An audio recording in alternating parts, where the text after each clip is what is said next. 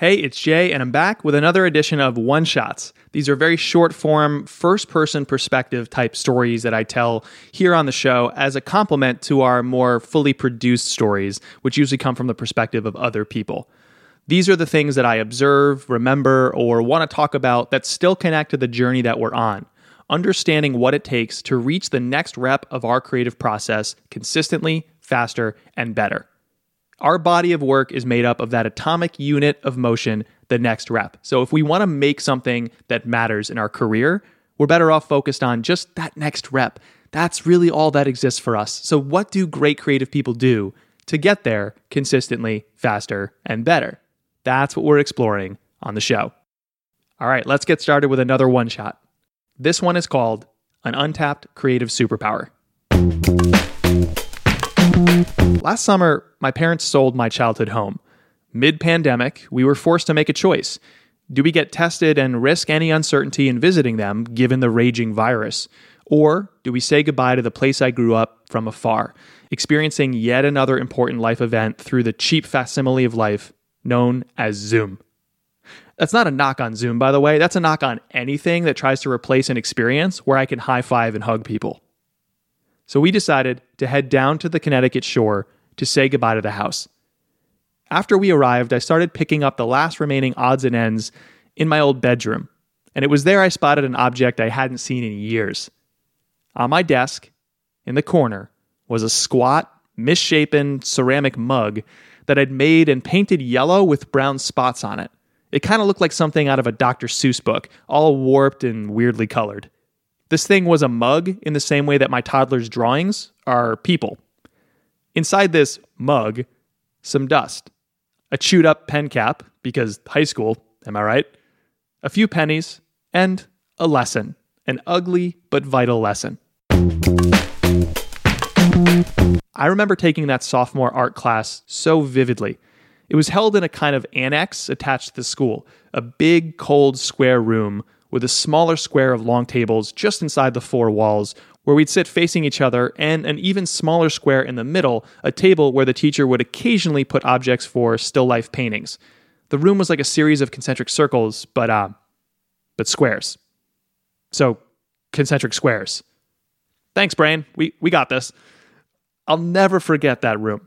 It was there, thanks to one of the few TVs in the entire school, that my classmates and I watched as the second plane hit the Twin Towers on 9/11. Yes, I will never, ever forget that room. Still, most of the things that happened in that room, I remember quite fondly. Painting fruits and vegetables, lots and lots of spray paint art, so much fun, and a few sessions of ceramics. And that's where I crafted that quote-unquote mug. Or to sum it up more accurately, that's when that mug decided to assault the eyeballs of everyone around me. Still, seeing it again back in my childhood home, I stopped dead in my tracks. Oh yeah, I thought, that's what everything I do now feels like. We all want our work to look pretty from start to finish. Lightning strikes us, the muse visits, inspiration inspires, until lo, I bring tidings of great joy, for unto this humble creator an idea is born. And then the elephants bow, and the wise men bring gifts, and Rafiki raises him up above his head, while Zazu sings Lovely Bunch of Coconuts. I might be mixing my stories here, so let's just move on. We want so badly for our creative process to feel clean and neat, but it's not. It's messy and ugly. It's a practice. It's just repetition plus reinvention over time.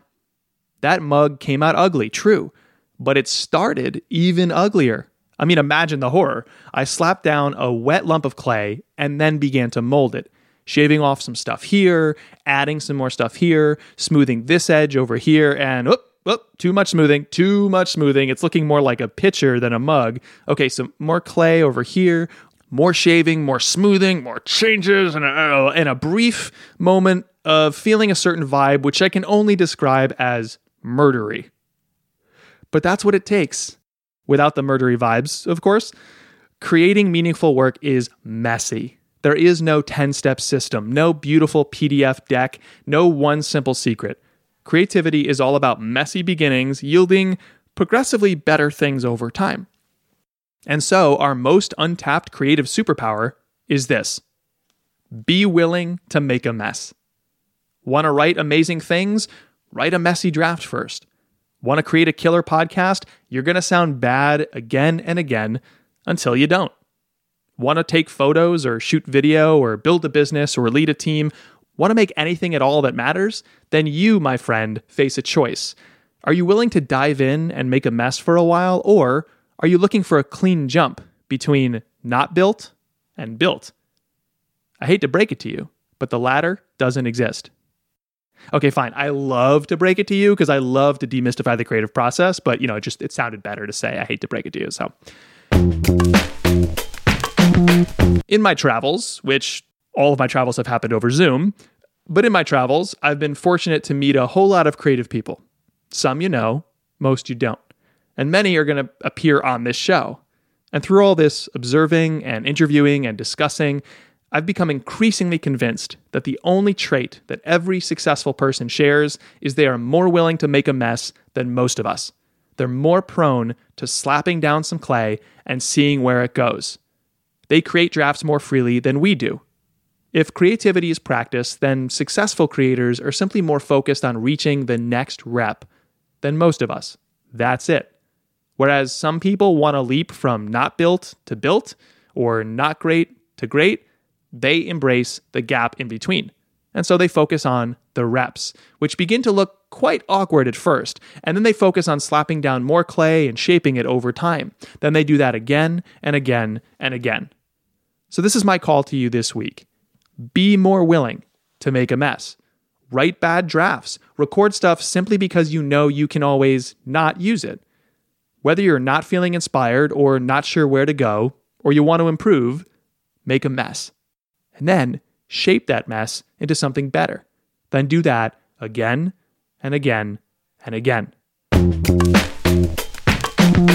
This week, I have not been feeling inspired. And this is kind of like a project you're hearing from me where I kind of feel a little bit messy, but I hope you benefit somehow from all my messing around.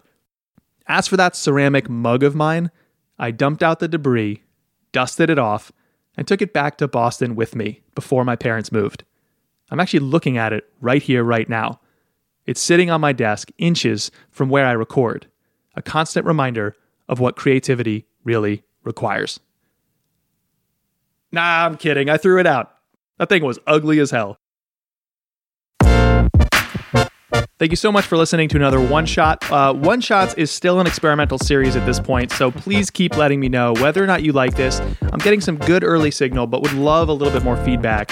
You can email me, jay@unthinkablemedia.com, or shoot me a tweet or a DM. I'm at jayakunzo on Twitter. I really do reply to every email, tweet, and DM about this show. So thank you for offering your insights on whether or not you like these things. As always, I'm your host, Jay Akunzo, and don't forget, the most important thing facing you right now is the next rep. If you're burning to make what matters, it's just the sum total of those. So here's to you getting to the next rep. And I'll talk to you after I've put in a few more reps on this show real soon. Bye-bye.